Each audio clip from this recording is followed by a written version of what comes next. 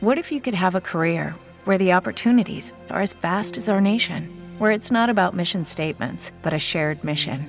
At U.S. Customs and Border Protection, we go beyond to protect more than borders. From ship to shore, air to ground, cities to local communities, CBP agents and officers are keeping people safe.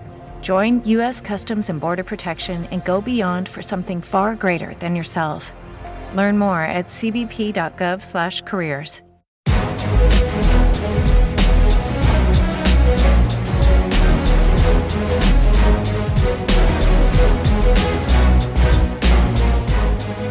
Welcome to the MMA Roadshow, episode number 358.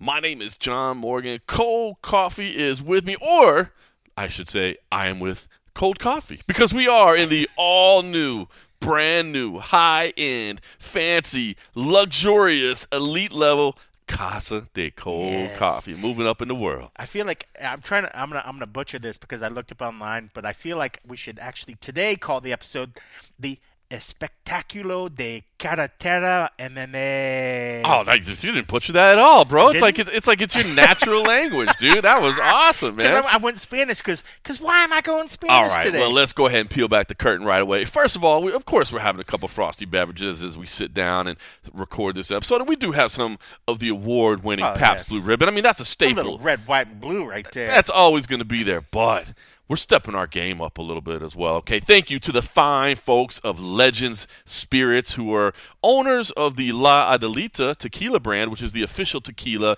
of Cage Fury Fighting Championships. Yes. That's how I was. You have some knowledge of them. That's how I was introduced to this wonderful company of Legend Spirits. But they also decided, you know what?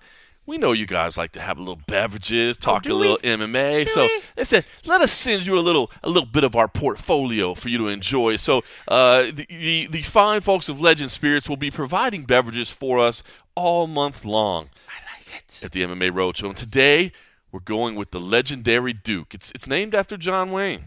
I guess I didn't put that two and two together. This is the Extra Añejo Tequila, the Founder's Reserve. This is 100% Blue Weber Agave Tequila, and then it's finished in Grand Cru French Oak. So this is aged for 3 years in a French wine barrel, and we've been sipping on a couple of them already. And you said what does that bottle retail at?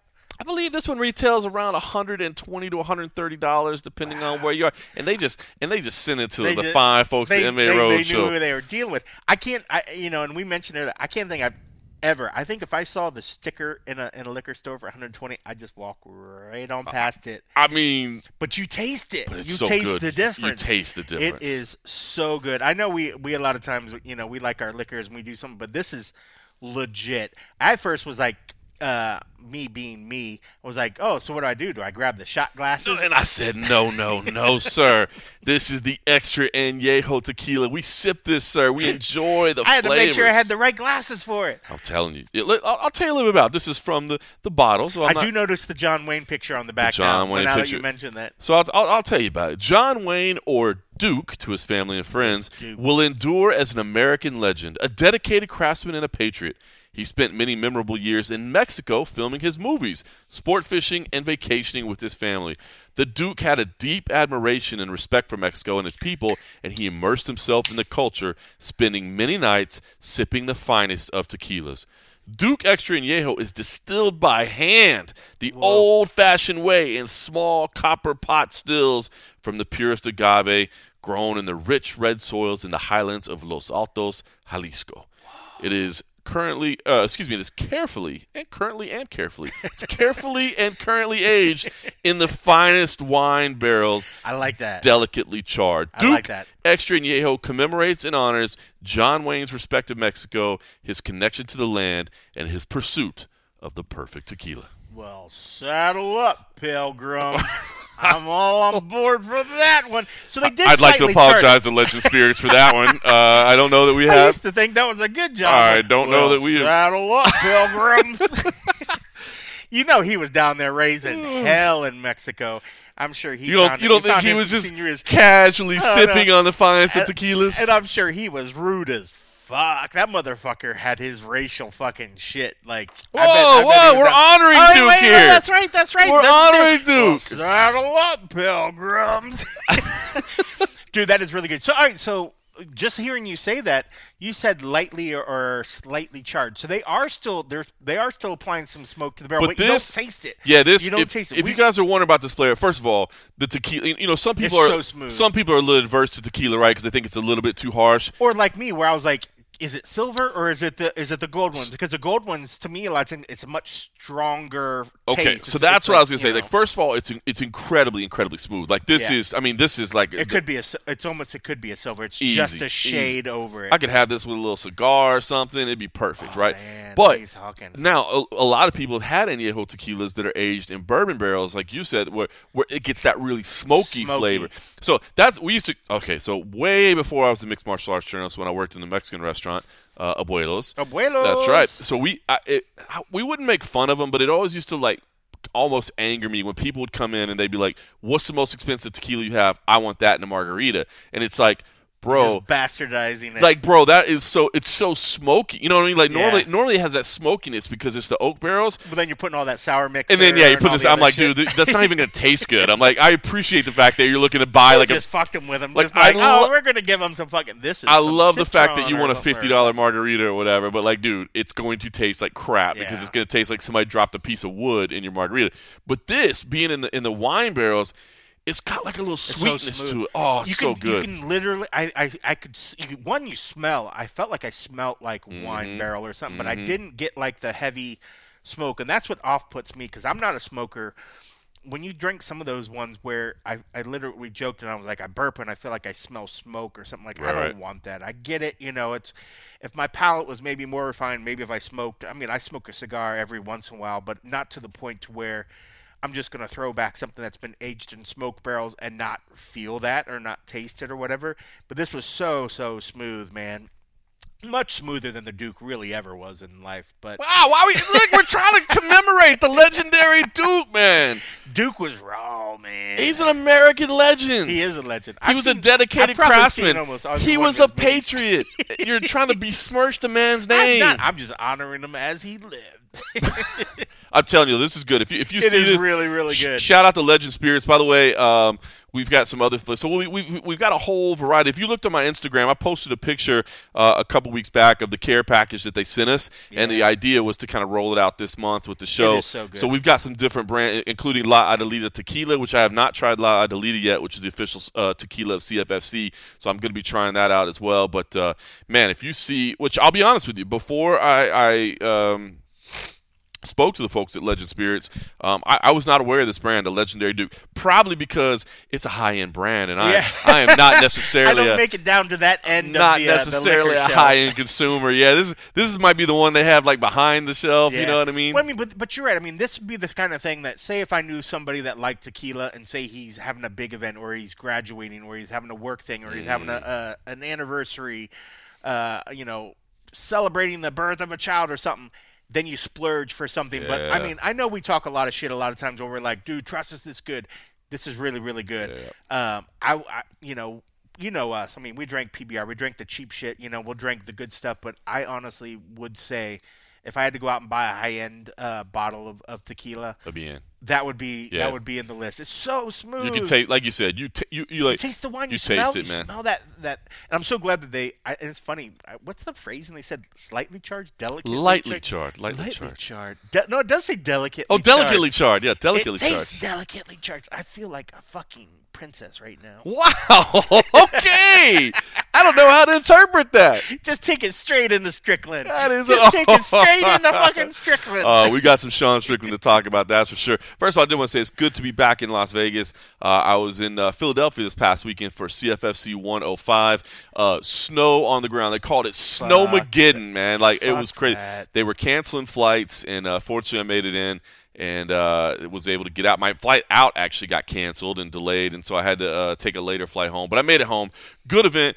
if you didn't check out CFFC 105 on UFC Fight Pass, I would definitely recommend you go check it out. It was a fun show. Our man CM Punk couldn't make it in because of the travel delays. His flights all got canceled. So UFC middleweight and CFFC veteran Andre Petrosky stepped in on short notice, and it was fun. I mean, working with a new partner that I'd never worked with before, and it made it a little challenging as far as not having that same rhythm. But I felt by the time the night wore on, I thought we kind of settled into a little bit. And it was a fun show. Some nice results. Manuel Sosa looks like an absolute killer, undefeated Brazilian. I think 24 years old, maybe 25, but undefeated, 8-0, all finishes. This dude looks like the real deal, so you might want to check him out. Manuel Sosa, this was his U.S. debut. Watch this performance because I think he's a guy that, man, if he doesn't get a call up to the UFC already, I would expect it to come very, very soon. And then please go check out the fight between Jose Perez and Paul Capaldo. Absolute war. Two very, very talented fighters. Two guys that I think are going to make it to the UFC and will be, in the big show at some point. But they put on an absolute battle. One of the bloodiest fights you're ever going to see, and just one of the absolute, battle of attrition between these two. So fantastic there. And then the main event, the winner was Aaron Jeffrey over Rex Harris. He retained his middleweight title. He's at an interesting point, right? I mean, he's had 2 shots at Dana White's Contender Series. He lost both of them against, 2 very, very talented fighters. But we've seen 3-peats on there before. We have. So it's not totally ruled out. But dude, he had the best attitude about it. It's like when they really want you, they're going to keep giving you opportunities, or they're just going to give you a contract anyway. Well, exactly, like maybe you make it in on a short notice appearance or something like that. I don't know that they'll. I mean, will he have to go back through there? I don't know. But what I did like was his attitude about the whole thing. It's like, you talk to him about, hey man, you've been to the Contender Series twice. Like, what are you doing? He's like, well, what am I supposed to do? Like, am I supposed to just stop fighting? Like, am I just supposed to made it to Contender Series and then go? Like, he's like, no, you just get back on the horse and you keep. As John Wayne would do, you just get back on the horse. Especially with the way that the UFC and Fight Pass are dealing with Cage Fury. Like a couple years back, I, in my ignorant state of not really knowing all these organizations out there, never even knew of Cage Fury, never heard anything. Right. I feel like I see him or hear about them every week. They're hearing something. So he's probably in the right tell spot. you about them every week. Yeah, but even outside like, of you, did you see my performance? But even outside of them, I mean, the fact that he's with an organization that's putting stuff up there, so he's getting reps, and he's getting the right reps where the I'm sure Sean Shelby, McMahon, those cats are watching it. I'm sure Dana, if he has nothing else to do, dude's a fanatic and freak about watching fights as well. I mean, if nothing else is going on, he's probably watching the Patriots or something on one TV, and he's watching Fight Pass on the other one. So even if the contenders didn't work out, I mean, he's on the tip of the tongue of somebody's mind. He's in the mind. And look, maybe if it's not the UFC, maybe it's Bellator, maybe it's One Championship, maybe it's PFL. I mean, there's other opportunities out there. You know what I mean? So maybe Dana says it all the time. He's like these people should be watching these shows. He's not wrong. He's not wrong, right? He's not wrong. Why don't we take advantage of the marketing dollars that the UFC just put into it and use it for our own organization?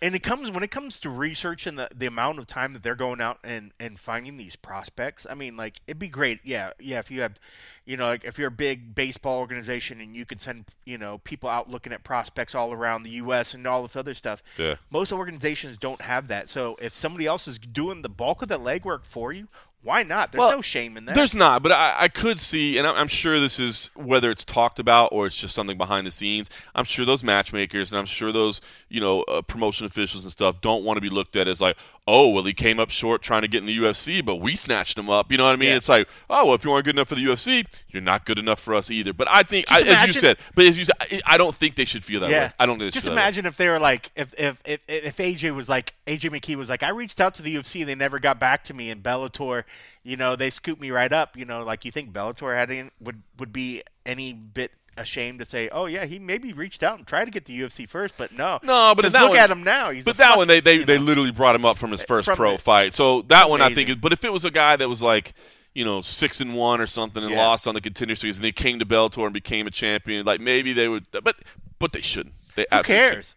At this point, like, who cares? I mean, if that's something where they're like, oh, well, we don't want to sit around the dinner table and be like, oh, the UFC can say, oh, they had him first. Yeah. If the guy's coming to your organization and he's a killer and he's doing great things and people are watching fights, who cares? I agree. It's the same thing where every guy wants to think that they're. This is a weird analogy. Every guy wants to think like, oh, my girl never had sex before me. I love her. She loves me. She loves my sex. She never had sex before.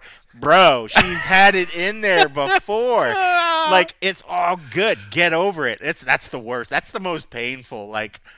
Comparison and anything. We just like nobody wants to think that their lovely loved ones have been soiled by another person, but it's happened, folks, and get over it and enjoy the greatness that it is. But I haven't thought of that one in a while, but yeah, that stings. Nobody likes to think of their girl.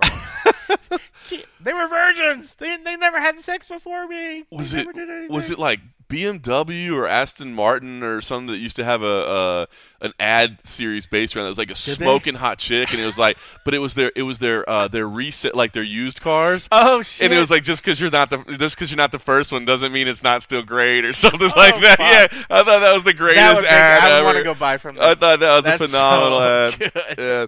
All right, so listen, I got to share with the Dukes Extra and Yayo's getting this going. So good. All right, dude, I got it. So before we get into we're not even throwing back. Like if Oscar was here, he'd probably be throwing shot back. Oh, Oscar's actually he's good on some of this stuff.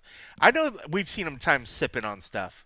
It's just a faster sip than we sip. Faster sip. It's a sip that looks like like he's shooting it, but it's just sipping. I don't know. And fast forward. We'll have to see. We'll have to invite him over for a little bit. So I had to share a story with you. I got to share a travel story with you because this has never happened to me. I mean, you and I have done a lot of traveling. We've been to a lot of places. We've done a lot of things, but this has never happened to me. So I want to know if this has ever happened to you guys because I was boarding a plane to Philadelphia, right? And that's never happened. No, I've there you go. Is that not crazy? Is that not crazy? Story ever. Boarding a plane to Philadelphia. I was, I had the upgrade. I was like, go ahead. So I was going. So baller. I was group one, but they had the pre-board in front of me, and then I was group one. So I'm behind a woman with a couple of kids in strollers, right? Because they're pre-boarding, because obviously they got to do it with all the strollers and all that. No problem. So I'm behind her. She picks up her baby, and I guess she's going to fold the stroller or whatever. So she turns around and looks at me, and without saying a word, mask on, without saying a word, just holds out the baby and hands it to me. Was she Asian? No, she wasn't. She wasn't. It looked maybe Latina, maybe. I don't know. She's used to that. White people don't do that. I don't know, man. She just handed me the baby, and I was like, but didn't even say a word. Just like literally just handed me the baby, and it kind of gave it like a little head nod. You know what I mean? Like a little forward head nod. Like you take this. You know what I mean? And I'm like, you want me to hold your baby? And she was like, mm-hmm. And I was like, all right, so I just took the baby and held it. Did she ever actually say anything? Never said a word. So I'm thinking maybe she must not speak the. That's what I think. Maybe there's the English. Yeah, it doesn't speak English. So the not saying a word thing. When I look at you, I think, oh, this motherfucker cares. Trustworthy. He cares. He probably has not drank before he's got on this plane. Oh well, that would be an incorrect assumption. I know. That would be an incorrect. That's because the mask helped you block it out. They couldn't see your face. There was one part of me that briefly considered just as a joke, like turning around and faking like I was running away. Oh my God, that would have been epic, right? I started to, but then I was like, no, I was like, Morgan, just sit here and be cool, you know? Yeah, that's the kind of thing that even if it's like a half step, you're like, it was a joke. They're like, but you took that half step, sir. You took the half step. Wow, that is. I mean, I am not a parent, but I can imagine if I was travel has to be super hard, especially with kids that especially age. if you're a single mom or if you're by yourself. And I don't know if she was a single mom, but what I'm just saying is by yourself. And she had 2 kids with her. Wow. So she could actually. Is that double wide? The little one, those little double wide strollers. Yeah. So she actually handed one to, like, you know how like they have the people Did that she find somebody else for the other one. Oh yeah. So like, you know how they like I don't know what they call the job position, maybe like a porter or something, the ones that like roll people down in the wheelchair or whatever.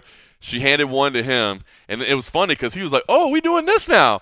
He was like, "All right, I guess we do everything." And I was like, "Yeah, that's funny." And then she turned around and handed the other one to me. So she had to pack up the stroller. Yeah, she folded the stroller up. So what did you do with the babies? Because you still had to scan your ticket. So did she? No. Both So babies? we were actually in the jet bridge, like right before you get on. Okay, I was thinking it was like happening at the gate thing, but yeah, that makes sense. At the door of the plane, so she was like folding them up to set it off to the side so they could do so it wasn't too bad. It's not too bad. Then she just doubled in. Yeah. Aww. Yeah.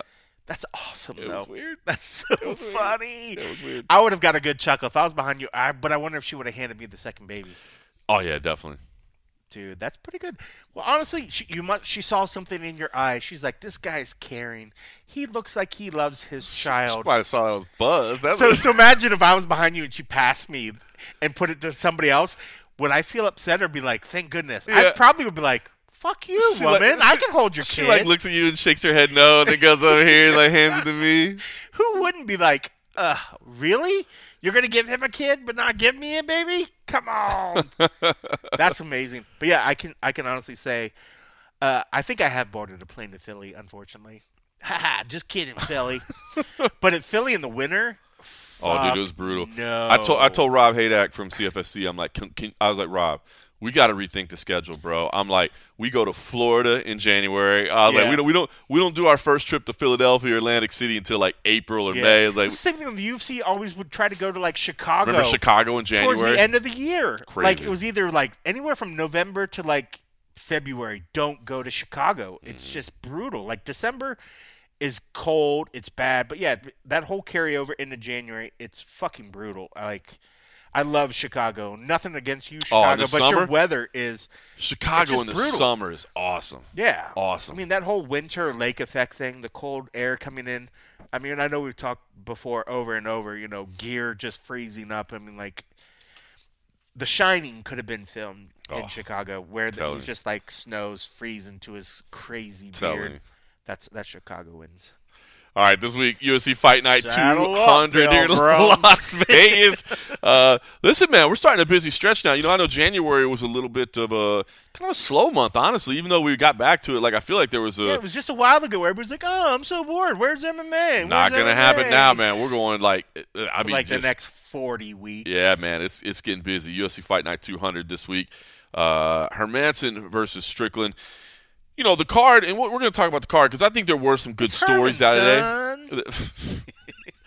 I think you need some more Dukes. I can tell. That's like going down for you really well, man. That's what the Duke would have said. He's like, that's how I'm saying, and that's how it's going to be. That's that extra Añejo tequila, Founders Reserve. All right, listen, we're going to talk about some of the stories. At first glance, I can definitely see people looking at the card and saying, not a lot on here. There is some stuff on here. I mean, there always is. Not going to pretend, this might as well be a pay-per-view. Of course not. But there are some stories here that I think you're going to want to be interested in. But first and foremost, of course, the main event. I mean, you're talking about two ranked opponents, and these two ranked middleweights are in such an interesting position, right? Because you look at UFC 271 next week, and you're talking about a middleweight title fight. Yep. You're talking about Brunson and Cannonier, which is a big middleweight fight as well. So you're going to see a lot of shakeup in the division, or at least in terms of standings where everybody is.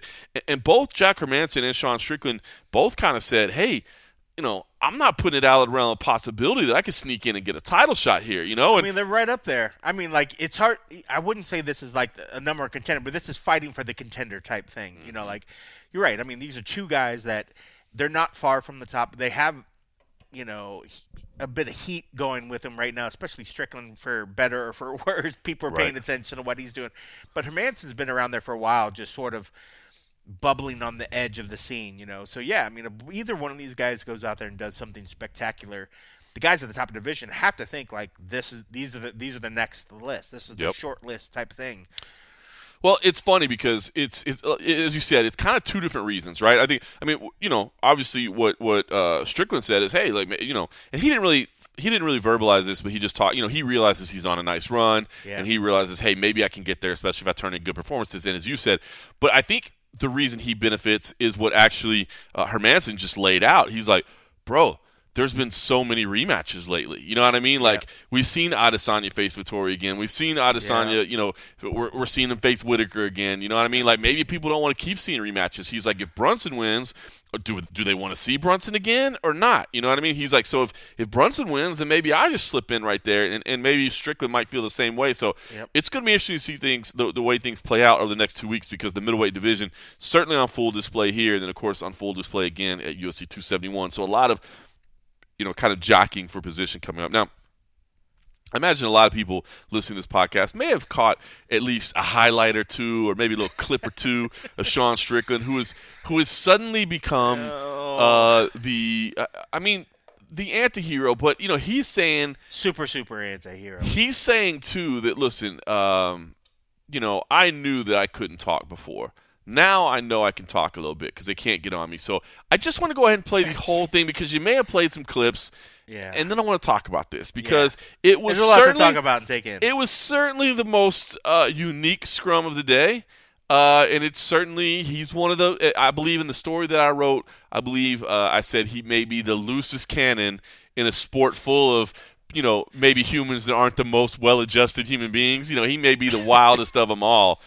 So let's hear from no longer Tarzan, by the way. Do not play this at work. This is not safe for work. Yeah, not safe for work. If you're a kid.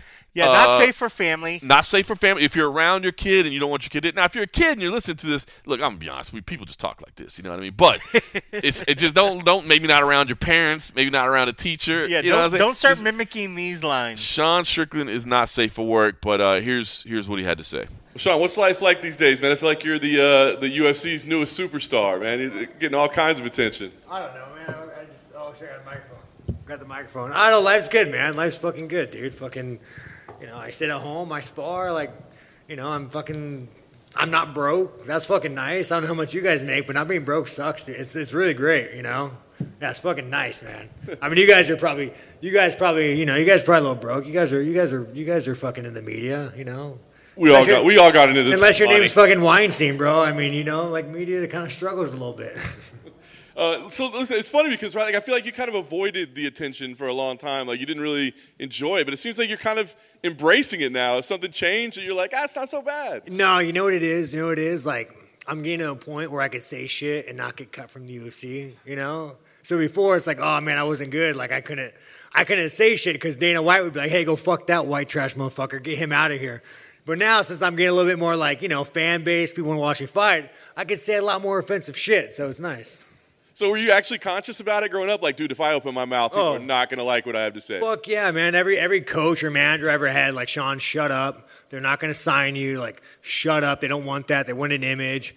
And then, now I'm just going to be the white trash motherfucker that I am. It's nice. Is that nice? Because, the old reputation was you were the asshole that nobody wanted to train with because you would fight. Now you're the white trash guy. Is that, like, a better reputation? I mean, I'm still no one wants to train with me, but, I say I'm not white trash, just because I grew up without fucking bathroom doors, Like, I grew up in, like, a middle-class household, we just have doors, but we weren't white trash. I mean, we were like, like the neighborhood, there's always that one white trash fucking house everybody avoids.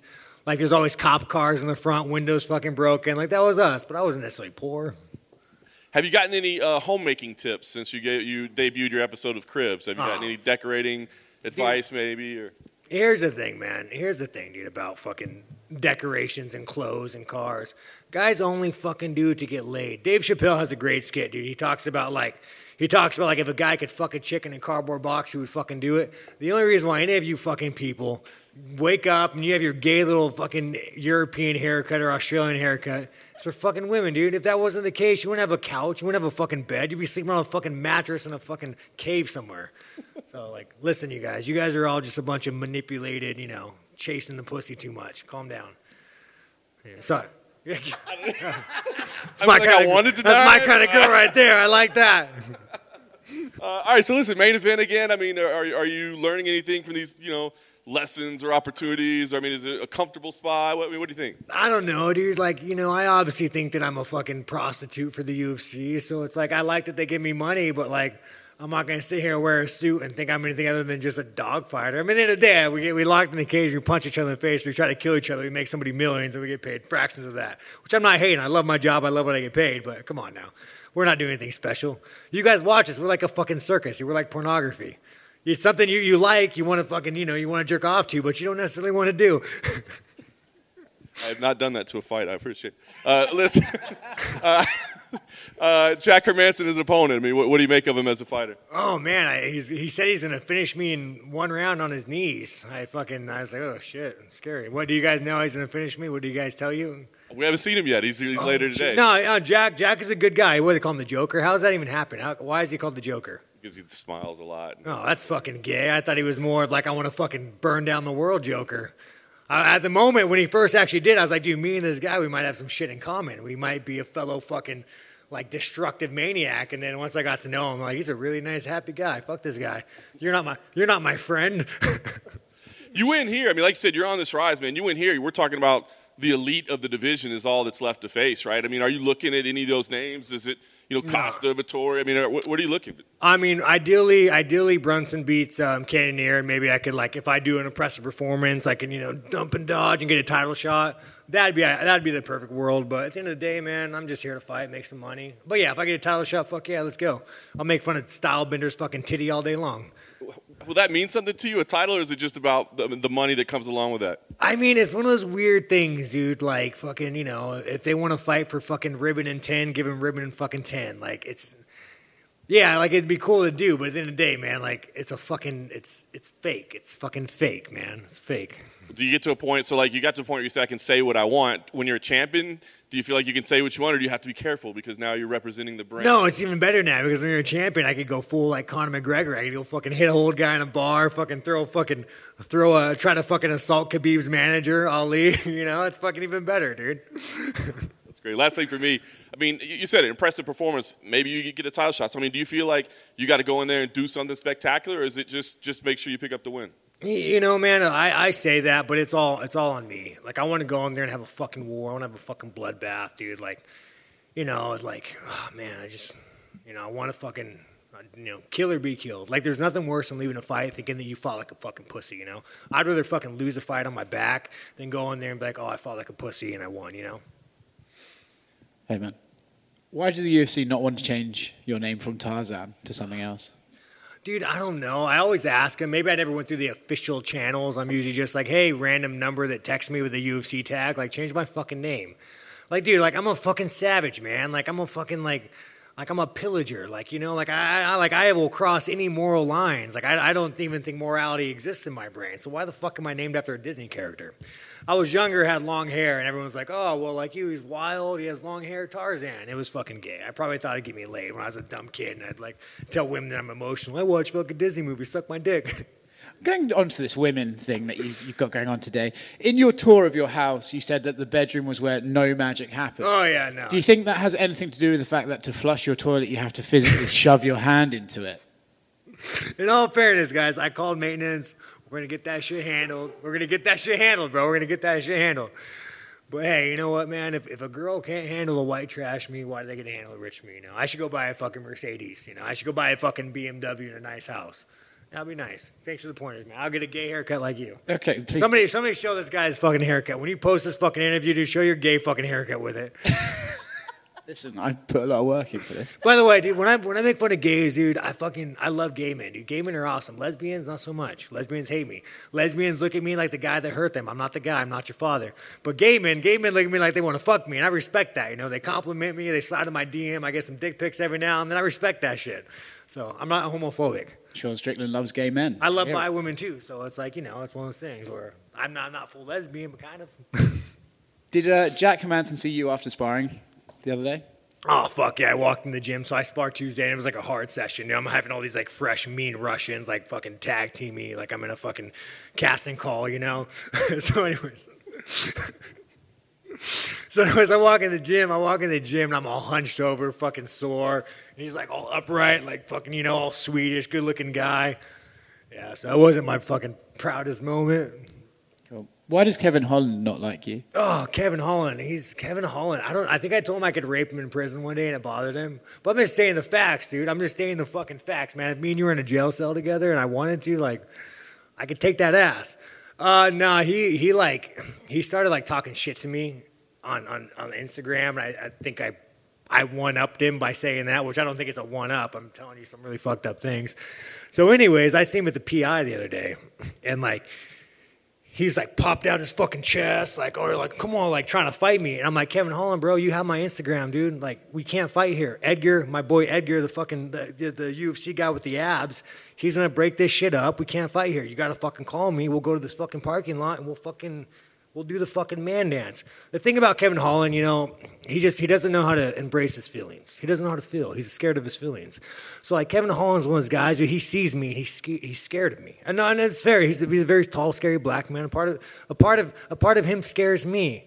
But I could look at him and say, Kevin Holland, you scare me. I'm okay with that. I allow myself to feel. I'm not scared of feelings, but I will still take you out in the fucking parking lot and fight you to the fucking death. And Kevin Holland, he's just not that way because I was like, Kevin, listen, man, I don't need money. You just walk out these fucking doors. Let's go. And he was like, fuck that. I'm right here. I'm like, he's just being a pussy. He's just scared to Phil. Kevin Holland, you call me, dude. We could talk about your feelings. I got you. Don't be scared. Cool. Last one from me. In the video of you showing your house around, there's a bit where you just picked up various guns. Do you feel like one day that video will be used as an advertisement for gun control? You know, man, if I ever killed somebody, like realistically, I would hate to use a gun. Like, honestly, how impersonal is that to shoot someone? Like, that's not even real. Like ideally, when I fantasize about killing somebody, I think it.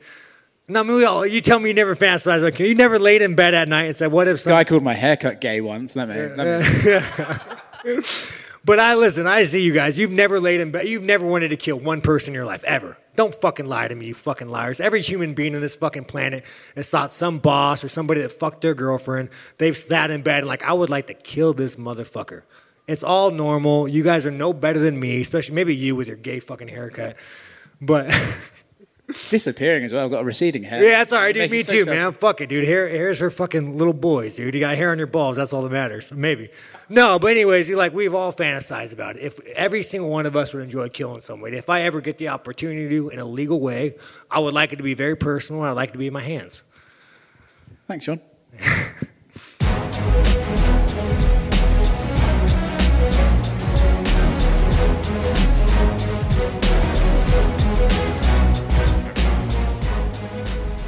All right, that is the very unique, one-of-a-kind Sean Strickland. Now, here's the interesting part, right? I mean, we know at this point that the dude is a little bit out there, right? And I do find it interesting, what he said, that like, hey, now I know I'm in a position where I can say whatever I want to say, and they're not going to cut me.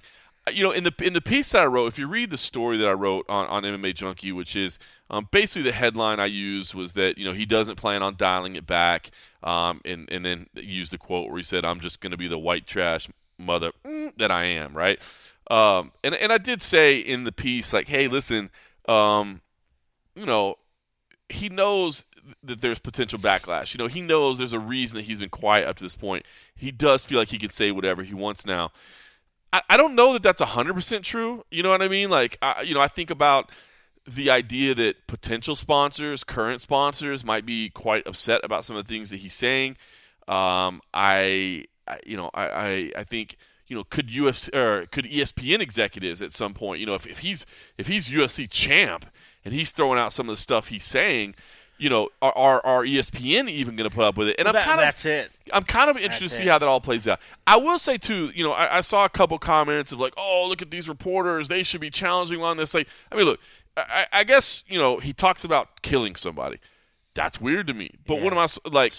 Super weird. I don't know what to say to that. If I'm being honest with you, like, Yeah, I mean, like, I didn't see anybody. I mean, and we'll get into it. I mean, like, it's like everybody seemed to be triggered about the fact, like, oh, you're going to let him say gay this. But gay he this. literally said, but then he literally was I'm like, not homophobic. I love gay. I love gay. Then he also dudes. said, like, oh, I just have dreams of killing people. But I didn't see the same people saying, like, how could you let him go on and talk about killing people and whatever? Like, certain things trigger people different other ways or whatever. I feel like, to be honest with you, it's an interesting discussion, I guess, and I'd be willing to have it with anyone. But I feel like in a lot of ways, I mean, our job is to document what's being said. Right. I don't know that it's necessarily my job to challenge him right there about like, why are you saying these things? Right. How can you say these certain things? I mean, and especially be able to challenge in a proper way. Like, if you just take a gut reaction and use something, and especially if he's already fired up and he's firing all cylinders, I think what happens too is then you just get that gut reaction. Well, how can you say what you're saying, whatever? And he's like, well, and then he comes with something, and then you get to a point where then say you get stumped, and then you just stop everything, and then everything just sort of falls apart, where it's almost better to, like you said, document it. Let them say what they're going to say. Let them put their own foot in his mouth, and then come back after the fact when you can actually think about what's being said, and then maybe craft something better to say afterwards. Right. When you run into him, instead of just having that gut reaction of like, I mean, everybody felt it when you listen. You're like, fuck, dude. Like, you almost felt like, wow, he's trying to ratchet it up higher than what he did before. Because even before he came in the room, we were like, man, what are we going to get to see? Everybody what are we going to see today? And I can honestly say nobody expected him, gauging the room of what I felt, nobody expected him to do what he did today. It was turned up in a different flavor than what it was the last time that he was there. He kept trying to, the whole like, flavoring it and just say, oh, I guess I'm just white trash, whatever. I grew up around a lot of white trash people. I knew a lot of shit. We didn't say a lot of the same shit that he was saying. Right. I'm just like, you can't just throw a blanket phrase out there and it makes it all right or whatever. But in the same sense, like you said, like, yes, you can be this journalist, you can do whatever, but it's not our job to police people and say, oh, sir, you said a bad word. Stop right there. Stop right there. One, if you're going to go out there and you're going to be and say stupid shit, I'm going to film every last bit of it and take every little bit of it. Then let us talk about it after. Let us think about what's being said. Let me think about the whole context. Let me take everything that you said in full context of what you said and then try to put a filter of how I interpret what you said. I don't want to stop at a certain phrase that you say and just say, oh, you triggered me right now. I don't want to hear anything else. Because I think when you got towards the end of everything that he said, he backtracked on some sense, later on, and he in his own way tried to sort of adjust and make amends of like sort of what he was saying. It wasn't like he was like, oh, I'm sorry, I didn't say this. I mean, it wasn't like he was trying to say I'm sorry. But if we would have cut him off halfway through there, would we ever even got that? And that might not have happened. If we immediately, when he said something, we were like, sir, I call foul. And he's like, well, and he immediately shuts down. He never gets a chance to walk back and say, guys, I'm not trying to say this is like gay, whatever thing. Like, I like, I'm not homophobic. I'm blah, blah, blah, blah, blah. But if we would have challenged him before, he would have never said that because he would have went on the defense and went on another tangent.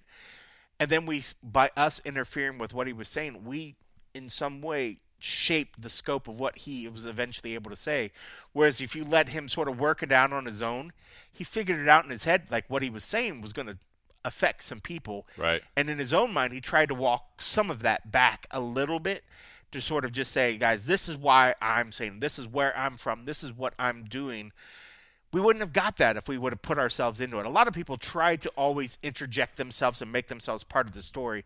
Our job is not to be part of the story. That's kind of what I feel like. It's to document what's being said. I don't use the term gay, right? I understand. Like, when I was a little kid, I did because it was just Sure. like people said it, right? You know what I mean? Like that Right. was just thing. And then it was explained as we got older. That was just stuff that people said in the schoolyard. And then as we got older, people said, no, this is a very offensive term. Fair enough. Especially when I knew gay people, then they're like, that shit kind of upsets me. I'm like, well, fuck, I don't want to say anything. I'm going to upset my friends. Like, that's fucking stupid. I don't use that term, but I don't know that it's my job to sit there in an interview session and be like, Sean, I need you to stop using that word at this moment. I don't know. Yeah. Maybe it is. Maybe I should. Maybe I'm supposed to be that way. But I've just never felt that that's my that's my position. Well, that's why I always, everybody's like, oh, so you're a journalist, you're blah. I'm like, no. I don't like to say that I'm not that. I'm like, I'm a videographer. I like to document shit. Mm-hmm. When people say and do stuff in front, I might interview and I might ask questions, but I want them to say what they're going to say, and then I film it, and then we can be able to look back at after the fact, So I guess it's a little bit easier for me because I'm like, I'm just here to document it. But I think ultimately at the Media Days, we ask the questions, we do the things. They say what they say, and then we digress and look at what they give us, and then we go back and then we talk about it. And then if they eventually realize whatever, they're able to say something. But if we get into the point, I do feel strongly though that if somebody would have just said boom boom boom to Sean right at the beginning, it would have went a different way. Would it have stopped him from saying it? No, but it maybe fired him up and he would have gotten maybe more angry or whatever. But at least the fact that he was given the chance to say his bit, play the role, do whatever, but it was different. It's definitely different than like a Colby, where Colby jumps into character, but I didn't feel the same sort of way of watching a Colby interview to how I felt today. No, I think that's just who Sean is. He's how Sean is. He's an out there cat, man. He's an out there cat, I mean, it's very, very different. Like, I never felt like I was watching a character. I just felt I'm watching the dude and I'm watching his upbringing. I'm watching where he was at. How he was from what he came up, to where he is now, so it felt real, but it also, I've known people like that my whole life. So it wasn't, to me, it didn't like, oh my goodness, I didn't live a sheltered life. Right. So it's like seeing something like that. It's not like it wasn't, while I have the presence of mind to know that the things he's saying is going to be upsetting to others. But it's not something that I never had heard, so it wasn't like, so I wasn't shocked by it. I was shocked by the fact of he did so without realizing that this could be harmful to his career. It could be harmful to the companies. Well, that's what I'm curious to see. Is there going to be, kind of a glass ceiling of what? I mean, I think financially for sure. Like, dude, there's no way he gets sponsors, right? Like, even if he's a champion, like, there's no way he ever signs some multi-million-dollar sponsorship, right? Yeah. Like Sony isn't going to be like, hey, we want you to wear our new headphones or whatever. But yeah, they'll be like, wear our headphones so you don't have to hear Sean talk about this and that, I mean, what was it that was said? I can't remember. I fucking loved him. Torres. Oh, the joke about the rape van. Yeah. Which was actually should be said, a line on a TV show that he quoted the line on a TV show. But what Sean said today was much more like graphic and visual, but maybe it's just the recency bias, of what we heard. Like, I remember going back and hearing what Miguel said, and it was just like, whoa, okay, I can see why people are getting fucked up. But like you said, it was from a show or whatever. Like, that was not what was happening today. You know, like, I could totally see where if the UFC felt like they cared about it, if people were fired up, like, why we didn't say, why are they not fired up at the fact that the UFC PR didn't go up and say, Sean, can we have a moment and can we talk for a second? Isn't it their job to fucking maintain what's going on? That's what I wonder. I mean, did they ever step in and say something like, Sean, you got to stop, dude? No, they were just, I mean, I'm not going to even say, I mean, I'm not trying to throw buddies under the bus, but like, I felt like they were just like, let's get through the day, because later on when we hear them, they're like, what was he saying? I was like, oh, so nobody's really paying attention to what he was saying. I was like, because he was saying some fucking shit, That's the kind of thing. I mean, that also happens on a day when you have a ton of fighters coming in and out, when you're just worried about this and that. Nobody's job is really to sit there and say, hey, what's being set up there, and should we have a little, sidebar with these guys once they get off the stage?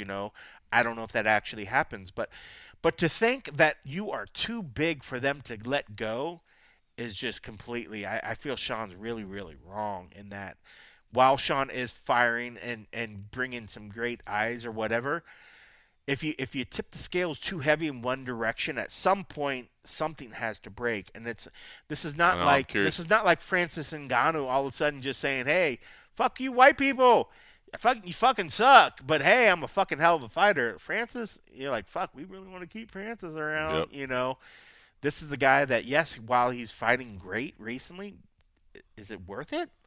I like Sean Strickland, but I mean, like, if it came down to it, like, bro, you're not a champ. You're not like, I mean. I know. I find that interesting when he's like, now I'm to a part where they can't cut me. I'm like, I was like, fuck, you need to have some people around him telling him, like, bro, be you, but you're not.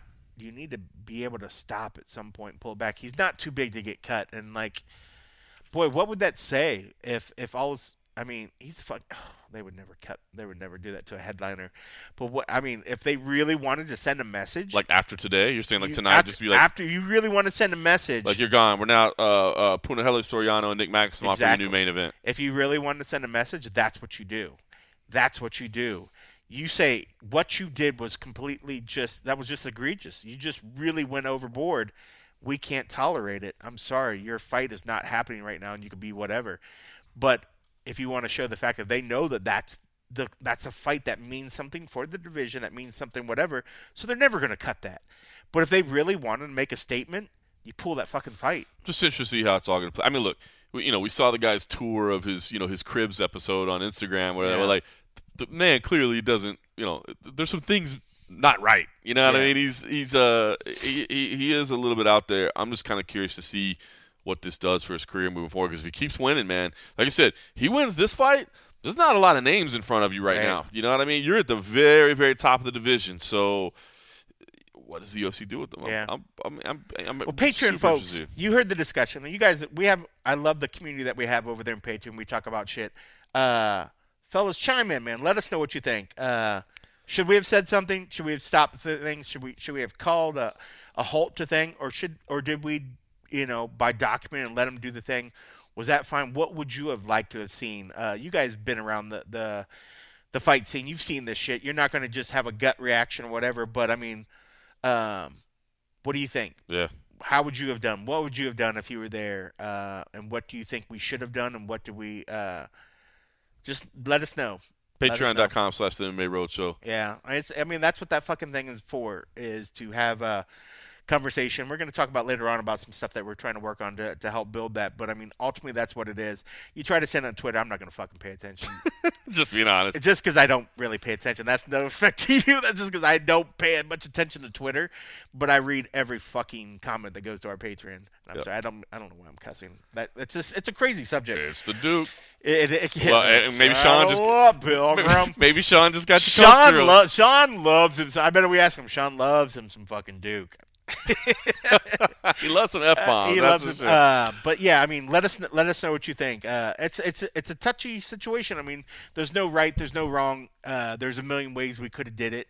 But what do you guys think? Do we drop the ball? Did we fuck up by not stopping it and saying, dude, are you sure you want to say what you're saying because you're being a dick? Let us know. That's one way to support the show. By the way, the other way to support the show is if you ever just want to just send over a couple bucks. John-Morgan-400 on Venmo. You can Venmo us a couple bucks. You could be like Matt Clark, who sent over some money. He sent over a couple bucks for some peanut M&Ms for Coach. Oh. He's the one that sent the peanut M&Ms for Coach Covey. And he says, look, so peanut M&Ms on Matt Clark. And he says, since you brought up Francis Ngannou's name, I thought we'll go ahead and talk about him. What chances do you give John Jones against Francis Ngannou? I think the UFC might do John Jones versus Stipe. What are your thoughts? First of all, I think 100% we're heading towards John Jones versus Stipe Miocic for the interim heavyweight title, which it's bizarre. We talked about it a little bit on Spinning Backclick this past week, where it's really funny because, to be honest with you, an interim belt actually makes sense right now. Like you got a guy who says Francis, go get the surgery, right? Dude. Just get it done. He needs surgery. Yes. He's actually putting it off for a little bit because he's going to handle some stuff first. Doesn't the UFC have to pay for that? Of course. Do the surgery. I think he wants to do some travel first before he has to start doing the rehab and all that. So he's taking some time, then he's doing the surgery, and then of course he's already basically said like I ain't coming back. You know what I mean? Now maybe they can work that out, but essentially it's been like, look, I'm going to box next. Like that is my next move. So like. It's funny because, when we first did Cyril Gane versus Derek Lewis, everybody's like, what are you doing for an interim title? And I think because of that, the UFC's kind of backed themselves into a corner a little bit where, like, if they do John Jones versus Stipe Miocic for the interim title, I do think there'll probably be some backlash. Like, we just had an interim title. Why do we have another interim title? But it's completely justified right now. So I do think I think Matt, you're 100% right. We're going to see John Jones versus Stipe Miocic at some point over the next over the summer, maybe International Fight Week, maybe around there for the interim heavyweight title. And to be honest with you, I can't argue with it. Like I think it's justified at this point. So I think we're going to see that. Can you make your pick right now? Well, so I guess it kind of fades in here. So what chances do you give John Jones against Francis Ngannou? I give him great fucking chances. I give him great chances. I do as well. I'm the same way. I really do. And let me ask you if your reason for giving him a great chance is the same as mine, and it would be standing next to the man at the UFC Hall of Fame ceremony the night before he, obviously everything went haywire with his family and the arrest and all that. But when he first started talking about heavyweight division, of course, John Bones Jones, Skinny Bones Jones, right? You think, not skinny. He is not Bones. He's every bit as big as Francis. He's John Meat Truck Jones now, man. You know what I mean? Have you seen his brothers? Look at his brothers. I mean, know. he comes from a line of big fucking dudes. I mean, and when it comes to technicality and skill set, John is just about second out. I mean, we've been talking about this dude as being one of the best pound for pound fighters. Does that change because now he's heavier? No. Fuck no. I mean, like we said before, Francis so impressed me. His level of growth. I mean, the dude is just soaking it up like a sponge, man. He is going to be so hard for anybody else that is not John Jones in that division. John Jones is different. Hey. He ain't taking John Jones down. Sorry. No. I mean, listen, like the first takedown where he caught the kick. Okay, if he hits him, maybe. If John Jones, if he hits him and stuns him, if he hits him, he hurts him. But as far as like as far as like just being able to just I'm going to press him against the cage and go for a double leg. And then not going to happen. And then I'm going to sit on top of him for 5 minutes. He's not going to happen. That's not going to happen. So I give him a good chance. Again, the power's a problem. If Francis hits you, he hits you. That's a problem, no question about it. Yep. And I would see the same thing against Stipe. I mean, look, when you get to the heavyweight, but that's everybody. We say that in the heavyweight division, everybody can knock everybody out. Like that's just it. At the heavyweight division, anybody can score out. So the power's going to be an issue. But now you're talking about skills. You're talking about grappling. You're talking about, all those things. What's funny is to get Matt. So me personally, I give John. Like I know people don't like John Jones. I get it, but I give him a great chance. He's a phenomenal fighter against either one of those guys. I give him a great chance. The power's gonna be an issue. I love Stipe, but I think Jones would beat Stipe. I wanted to. I was gonna reach out to Dan Tom. Obviously, Dan Tom is such a studious expert on the sport and the way he breaks things down. But I know how busy and swamped he is too. So I didn't want to necessarily bog him down with a hypothetical because it hasn't happened yet. But maybe I'll reach out to him and see if he's willing to kind of break it down anyway. Because he loves break. But the thing about Dan Tom that is why he's so good at what he does, but it's also why I don't want to ask him something because he wants to research. Because dude, he goes so deep. Like he can't just be like, well, John, let me tell you what go off the cuff. Let me go off the cuff and tell you what my feeling is. No. Dan Tom is like, well, if you give me 3 days to research. If you check out the 2-minute clip of round number 2 right here, you'll see the foot position, and I'm like, I can't do that to the man. I'm gonna freak him out. So. But I give him a good chance, man. I know people don't like John Jones, but I give him a good chance. Especially I think as that sort of works out and that comes, I'm sure we'll eventually get to that point. But you're right. That's something that we can. Let's aim to bring him back on. We should try to bring Dan on and figure some ways to kind of work him back in. But you're right, man. The guy, his work ethic when it comes to breaking down stuff.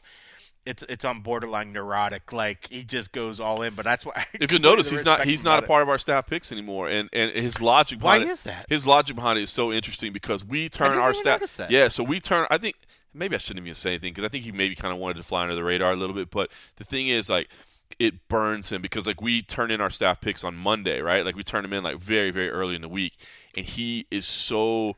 Again, studying every detail and wants to see the weigh-ins, wants to see everything. But and we always do have the right to change picks, but like I think Dan also knows how much work that is for Matt Erickson, and so Dan doesn't want to be like, okay, I'll just give you some placeholder picks, but then on Friday I'll give you my real picks, and I need you to change it. I guarantee it would just be fine details on the things. He should have still. So he's not part of our staff picks anymore. That's why. But I kind of respect it. I kind of respect it's his commitment. I'm so far down in the list right now that I can't see the top. I didn't realize who was back up there at the top. It's reigning champion. I try to keep an eye on the division and see who's coming up. I will say that I rode momentum into my second because I took second place the year after I won. I tied. I was right with Simon. And I think Simon Head took it the year after me, but I was right there with him till the very end. So maybe you're still riding that momentum. I hope so. I'm still in the lead right now. I took a hit last week in Bellator. Everybody took a hit. Everybody took a hit last week. You know what's funny about last week? So I want to verify this. I think it was So you know who didn't take a hit, and this is hilarious. So I guess I'm just gonna put him on blast right now. So I apologize. But Danny Segura, who I know was busy because he was in Miami covering Eagle, but he forgot to send in his picks. So he got all the underdog picks. So Matt Erickson has said, he's like, look, if you don't send me your picks, he's like, I can't chase you guys all down. He's like, there's too many of us on staff. I got too much going on. He's like, if you don't turn in any picks, you're getting all underdogs across the board, and that's just the way it's going to be. That's awesome. So he got all underdogs and went 4-0. Fuck yeah. So now he's like one behind me. Because that was his punishment was to go 4-0. That would have been a hell of a parlay right then. Oh, yeah, I didn't even see like what the payouts would be. If they were all underdogs, insane. I didn't even think to go back and look. But wow.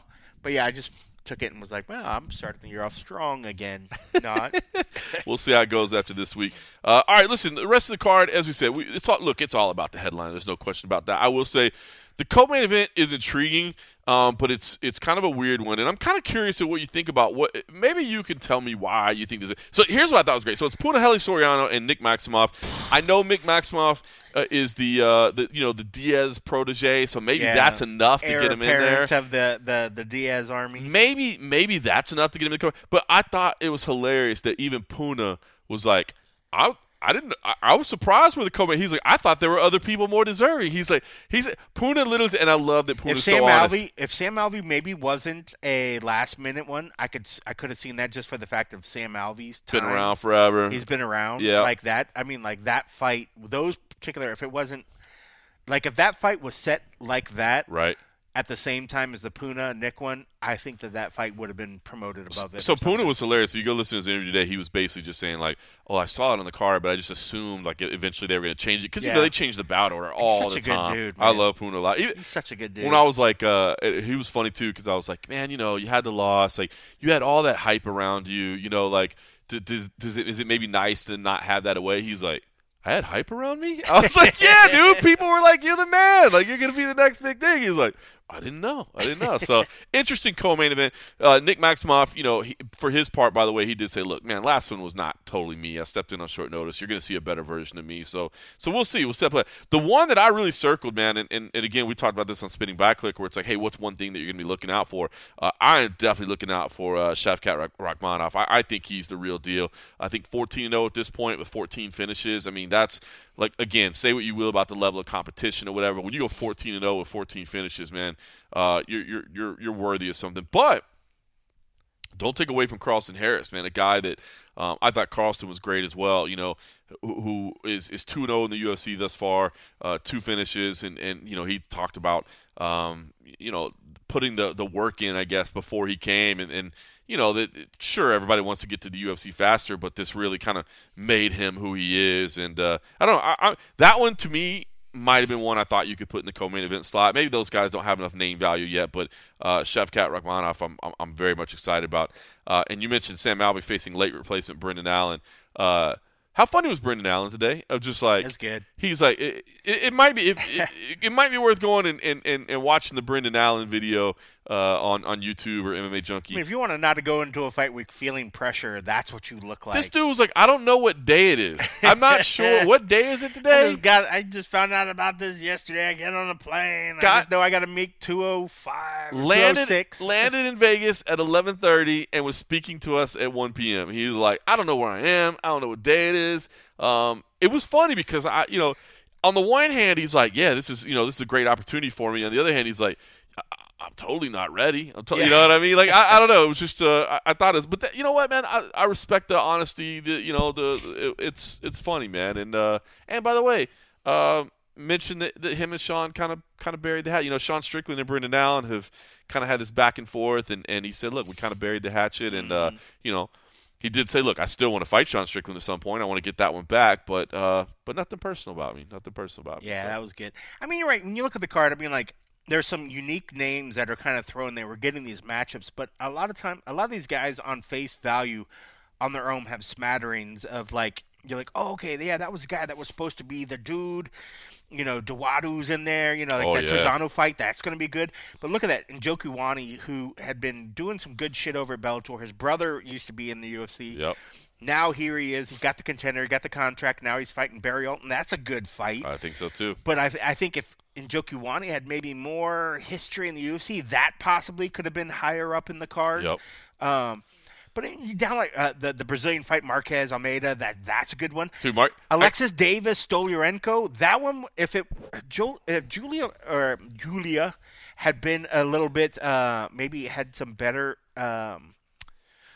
results recently with Alexis Davis, that's another one where I could have seen that the UFC might have had up in a co-main event spot. Try to sneak up a women's fight up in there for sure. I could see that. I do. I like Malcolm Gordon and Dennis Bondar off the top, man. I think that's going to be a fantastic flyweight fight. That's going to be action-packed. So I do think we're going to get some entertainment. By the way, you mentioned the Brazilians, Gelton Almeida and Danilo Marcus. It's so that funny. Should be fun. Dude, I was out in the lobby of the Apex, and Danilo Marcus starts walking down, and then like Shogun's with him, because he's part of that team. Yeah, it's just so Shogun to me. It's funny how we talk. That's awesome. This is all obviously all we do week in, week out. Interview fighters. But I will say Shogun to me is still one guy that when he shows up, it's like that's a legend. Shogun dude. walks down the stairs and you're in that lobby, like that's cool. I was like, bro, Shogun. That's cool. That's cool as shit. I mean, like one.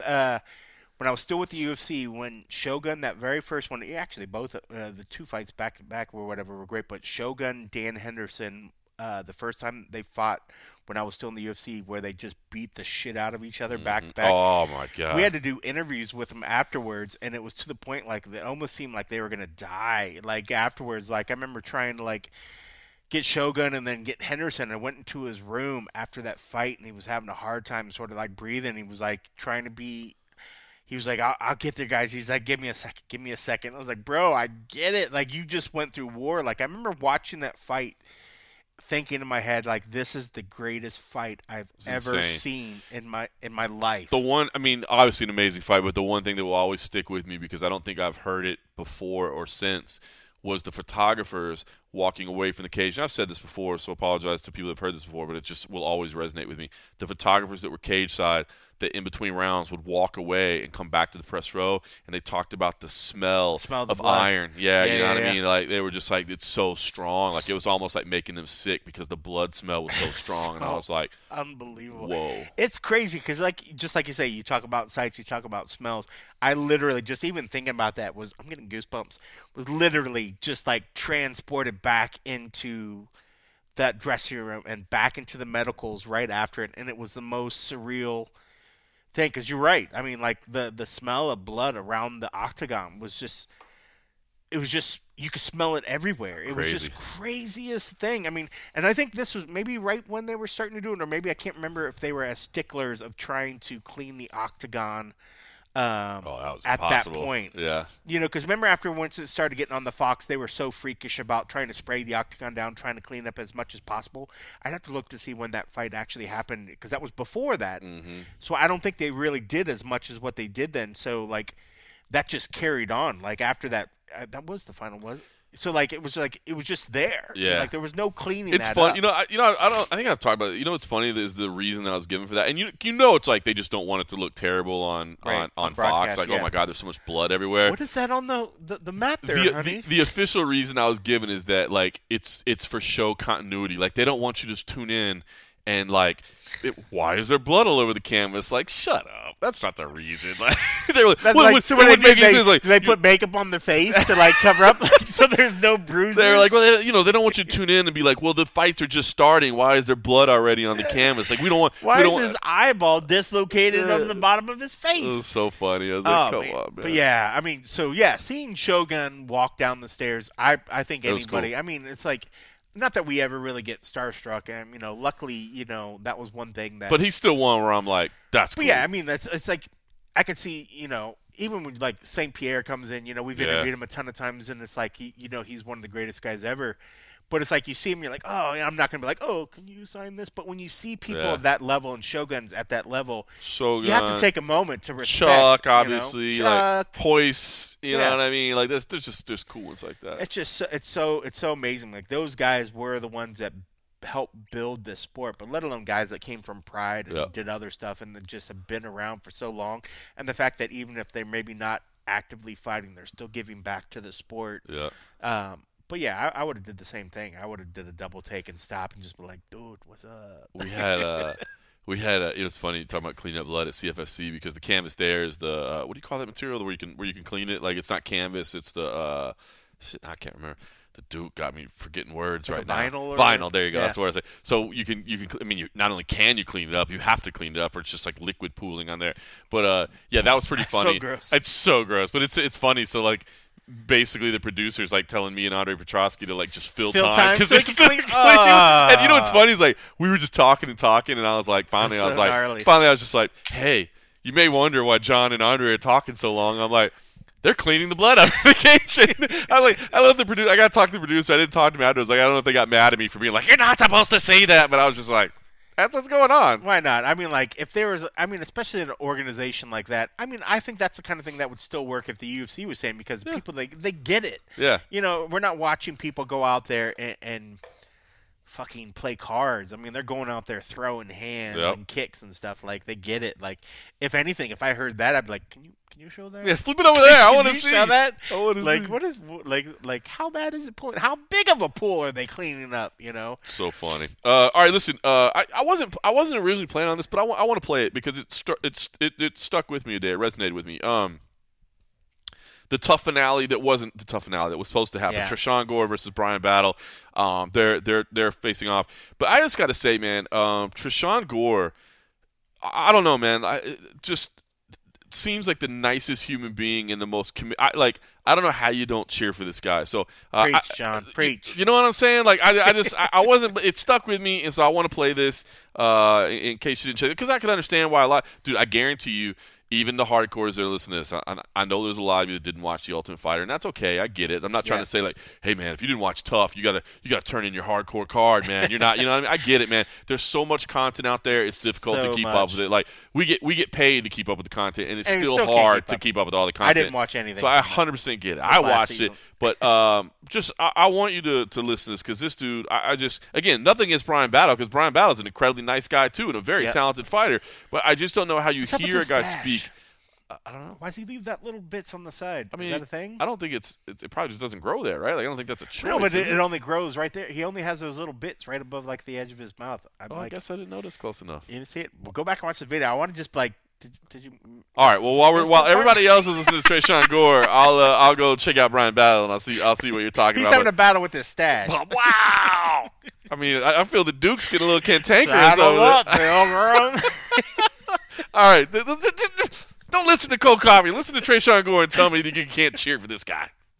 Well, Sean, I mean, just how difficult was it, man, mentally, I guess, not being able to compete and kind of close out the tournament? How tough was that for you? Man, it was difficult, but I got through it, and I had to get that surgery, and I had to do what I had to do, man, because I didn't want it to be an underlying issue later in my career. So I just got it operated on. And I'm happy for Brian and Gilbert. He got to celebrate his victory while he did, but now it's time for me to take what's mine. I like it. Smart decision, it seems like. Was it one that you had to be talked into, or did you think, did you know right away, this is bad enough, I can't compete, or were you like, no, I can do this, and somebody had to talk you out of it? It felt pretty bad in practice. It was bothering me since the show. It was tore on the show, and it kept locking on me and stuff, so I didn't want it to lock out on me in the fight. So I just went ahead and I got it done, man. I did what I did. I'm happy with that decision. And I plan on making an incredible comeback, a more impressive comeback than the show in this next fight. I love it. Did you watch the finale, or did you I can't watch it? I watched it, man. I saw Gilbert and Brian duking it out, Two warriors in there, two great fighters. I don't got anything bad to say about them. But they weren't fighting me.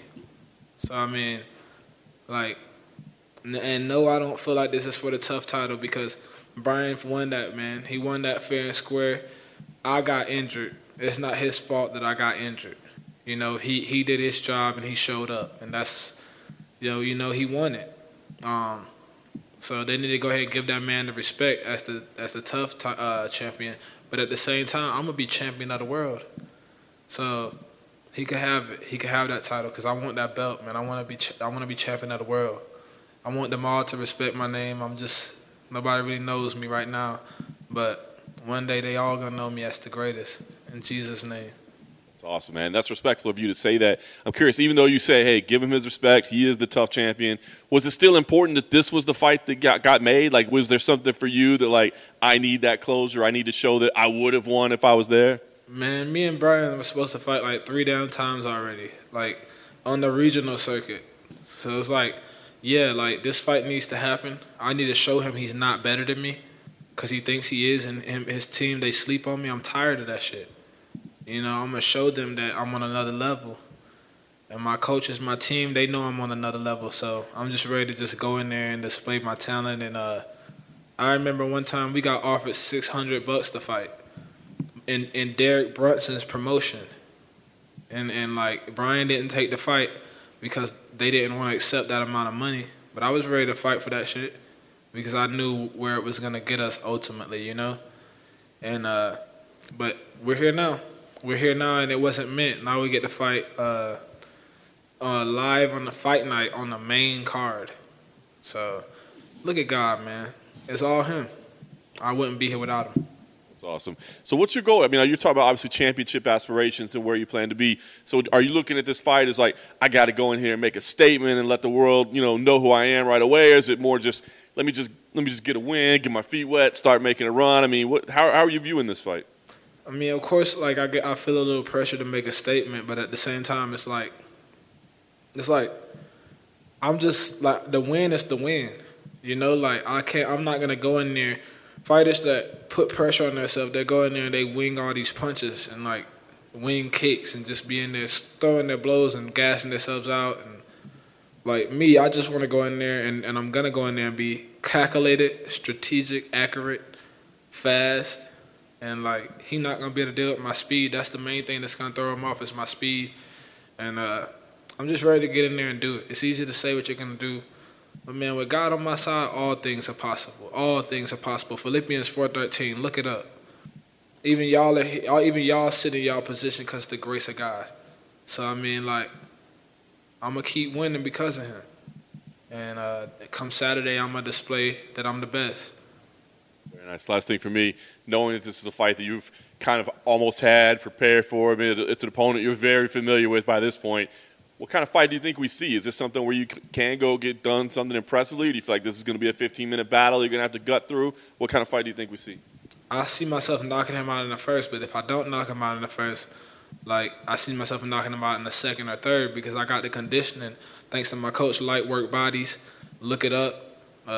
Light Work Bodies, the best in the game, best strength and conditioning out there. And I feel like my conditioning's up there to either beat him in a decision or, you know, win by knocking him out. But, you know, I'm thankful to get a win either way. Like, I just want to win and just keep moving forward. And that's what I'm going to do. I'm going to win. And much respect to him after, much respect to him after we fight. I hope he goes on and gets some wins and stuff, but he's not beating me, man. I done sacrificed too much. I done been praying too hard, man. I done been trusting in God for all this long time, and ain't nothing changing. He gonna give me the grace and mercy to do it again, even more impressively.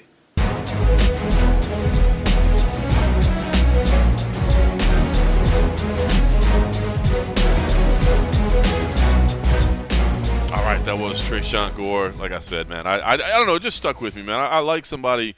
First of all, man, like a man that has that kind of faith. I respect it, man. Strong faith, man. I respect that. But respectful too, man. Like I love the fact. I mean, it would be such an easy scenario to be like, that's not the real tough champion. He didn't fight me. I love the fact that he went out of his way to say that no. Give that man his due. Give that man his due. He did. As soon as he said that, I was like, thank goodness. Right. Give that man his due. But then say, but I'm going to be world champion. You know what I mean? Like, if he didn't, and people start getting, hey, what? It's hard to not be like, oh, you're just sourpuss about it. Mm-hmm. I mean, like, he had every reason to be like sort of pissy about it, you know.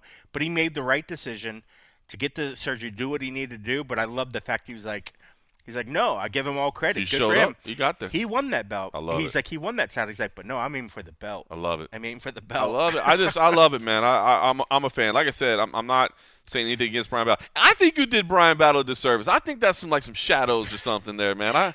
People go make your own decisions. All right, go look at it, because that shadow followed him along. Is that like his angry ghost that's following, just sitting on his face? I think you did this man wrong.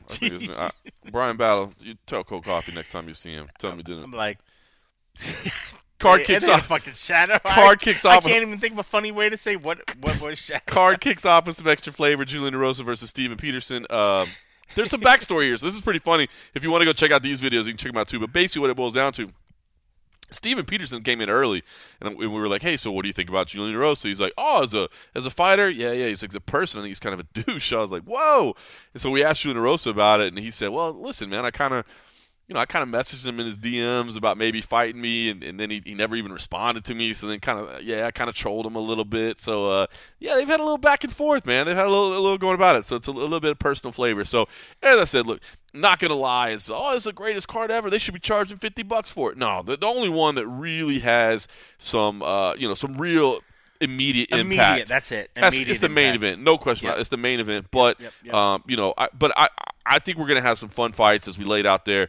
I think I'm intrigued. Like I said, I think Shavkat Rakhmonov is the real deal. I'm interested to see Puna and Maximov. That's it. I was going to say, especially on that co-main. I mean, like, especially the whole Nick Diaz army or Nate Diaz army, whichever one now was the leader of the army. Yeah. Maximov is like that sort of heir apparent. I mean, but with Puna, I mean, like, while that maybe doesn't have immediate ramifications for the middleweight division, these are two studs. These are two highly touted, if you will, prospects that people will be looking at, and that one day saying, is this a potential future champion? So in that aspect, maybe that's why they did get the co-main nod. I mean, I know we looked down the line and said, oh, it could be possibly this one or this one. We don't by any means mean to say look over that, because on face value, that should be one hell of a fight. Puna's a hell of a fighter. Yep. Nick, I think I've seen him fight once before, and I was impressed by him. So I'm looking forward to it. It should be really, really good. And, yeah, I mean, these are the cards that we always say, it's the cards that you always doubt, and you try to find a reason. You're like, I'm sure it's going to be good, but maybe this is not the one, but next week's going to be a pay-per-view. These are the ones that usually always surprise us. That's it. That's it. And watch next week be a stinker, and watch this one be just fantastic. Let's hope not. Let's hope not. Yeah. Hey, listen, one last thing I want to say. Henry Cejudo came out today and kind of suggested he's not back in the USADA testing pool, or I guess Chael Sonnen had said that he is in the USADA testing pool. First of all, I just want to say something. And I love me some Chael Sonnen. Sonnen. But, like, I will say this. Chael's been firing on weird cylinders. Here's what I will say. Earlier we talked about what is our job as a reporter. Like, what is our job as a reporter? I'll tell you this. When Chael Sonnen says something, I don't know if you forgot his fighting career. He's a heel. Dude, don't report what he says as fact. I know he says Henry Cejudo told me he's back in the testing pool. And I saw a lot of people reporting, Cejudo's back in the testing pool. Yeah. Don't report anything that Chael says as fact. Does he not work for you? You saw it? Come on now. Exactly. But I will say this, just so you know, we did try to reach out, was working with Mike Bond on this as well, about trying to find out. We did try to verify what was going on. This is interesting. So we first reached out to USADA and said, hey, USADA, can you tell us whether or not that they're in it? And I don't think this is a new policy. To be honest, I think I just kind of forgotten it, because this isn't something that comes up very often. But USADA, their exact quote was, because it's a participation matter, we defer to the UFC on the subject. So we reached out to the UFC. The UFC gave me a statement that says the UFC does not provide details on inclusion in USADA testing pool outside of the quarterly accounting of testing numbers posted on the USADA website. So basically, those testing results, you can see them. There's a testing history, you can see it. But they said outside of quarterly accounting of test numbers, we don't comment on who is retired, who is unretired, who's using the registered testing pool, etc. That is up to the athlete if they want to disclose. So just letting you know, we tried both sides of it, but just so everybody is fully aware of the USADA policy and the UFC policy, they don't confirm it. So it's up to the athlete themselves. It did seem to me that Cejudo said, I think he did a spot with DC and RC today, where he said that he wasn't getting back in until they showed him the money, show him the green. He said so. He's like, I got the gold, now I want the green. So we'll see. I'd like to see him back in there, but it's crazy. I pulled up their testing thing, which is actually pretty neat, because you could do searches. Just looking quickly back at 2020 in competition, they did 390 in competition. They did 3,167 out of competition. Crazy. It's so heavily skewed in out of competition. Everybody's always like, oh, are they really testing these people? Yeah. Look at that. Yeah, they are. It's like 10 times outside of the in competition. So, obviously everybody can't fight. There's only so many fights, but these dudes are getting tested like crazy. But, I think that site's so neat, man. You can go and actually pull things out. If I would have planned ahead, I probably would have tried to look to see. The numbers are fun to look at. But it's kind of neat. Was it? I can't remember. I don't remember if it was the 20. I guess it may have been the 2021 numbers, but I think it came out that Dricus du Plessis had more than anybody else, and he saw it and he's like, I get it. I'm built like a Greek guy. The same thing when we saw Dricus. Costa. We were like, with Paul Costa, it was like, he's being tested, right? That dude is being tested every day. Like, literally, there's just a USADA dude. It's like, can I just take this extra room right here? Like, I'm just going to stay over here. Stay here. It'll just be easy. Just gonna stay here. All right, listen. I think we're gonna dive a little bit further into this. I got to work super early in the morning. I got the early shift on the editor duty, but I'm working from home tomorrow. I think a little bit more of this. Are you working from home tomorrow? I'm working from home tomorrow. Oh, hey, I think we could talk to the Duke a little bit. Bit more of this extra Añejo tequila, the Founders Reserve. It is so really, really good. I mean, it's funny. I texted a buddy who's like a tequila snob, and he said he had only had like the regular Duke. Yeah. And he's like, "Is it good?" He's like, "It looks really good." I was like, "Bro, this is good." Solid. If you want to, like you kind of mentioned earlier, like special occasion, I get it, man. The price of this bottle is not going to be like, hey, let me just knock this out on a random Tuesday. Yeah. But you know what I'm saying? If you got a little special occasion, or you want to do like, get you some of this. It's good. If you're willing to skip a couple tanks of gas, you know, if you don't have to go anywhere, just walk for a while. Just walk for a while and get yourself a bottle of this. I love it. Because that's like 2 tanks of gas right there. Shout out to Legend Spirits. We'll be featuring some of their beverages in different flavors and brands all month long in the month of February, thanks to the care package they sent us. So we appreciate you, Legend Spirits. You're fine people. Remind and you me make the peanuts again. Who bought me my peanuts? Matt Clark brought you peanut Fuck M&Ms. you, Matt Clark. You're a fucking gentleman. You're a fucking angel. Oh, I thought you were like no. I thought you said I'm trying to go Sean Strickland and say I fucking love you, motherfucker. Gave him the Sean Strickland treatment. I fucking love you. I hope your hair is gay as fuck. I'm just kidding. Oscar was so red-faced after that. If you guys didn't know that, and if you watch it, when he's talking about your gay hair, he was talking about Oscar. Yeah. It was so fantastic. I love Oscar. You love Oscar. Yeah. Hot T is one of our dear friends, and when he was saying it, there was a part of me that was like, should we say something to break this up? Well, and another part was like, this is awesome. Maybe that's part of the reason that we wouldn't feel like we need to get either, because he was breaking Oscar's balls, who needs to have his balls broken every now and then. It was so good. Yeah. It was so good. So, but yeah, fucking thank you for the peanuts, M&Ms. I fucking love peanut M&Ms. Thank you, Matt Clark. Everybody else, thanks for listening.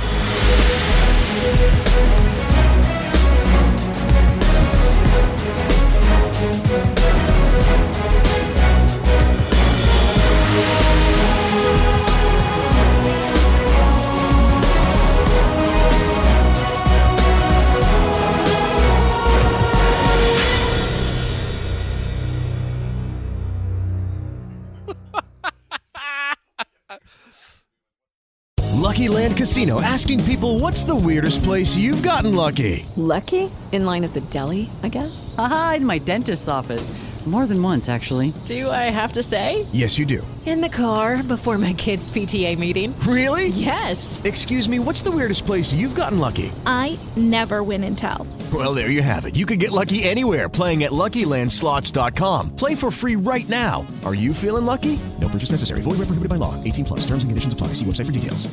Hello, it is Ryan, and I was on a flight the other day playing one of my favorite social spin slot games on ChumbaCasino.com. I looked over at the person sitting next to me, and you know what they were doing? They were also playing Chumba Casino. Coincidence? I think not. Everybody's loving having fun with it. Chumba Casino is home to hundreds of casino-style games that you can play for free anytime, anywhere, even at 30,000 feet. So sign up now at ChumbaCasino.com to claim your free welcome bonus. That's ChumbaCasino.com and live the Chumba life. No purchase necessary. VGW. Void where prohibited by law. See terms and conditions. 18+.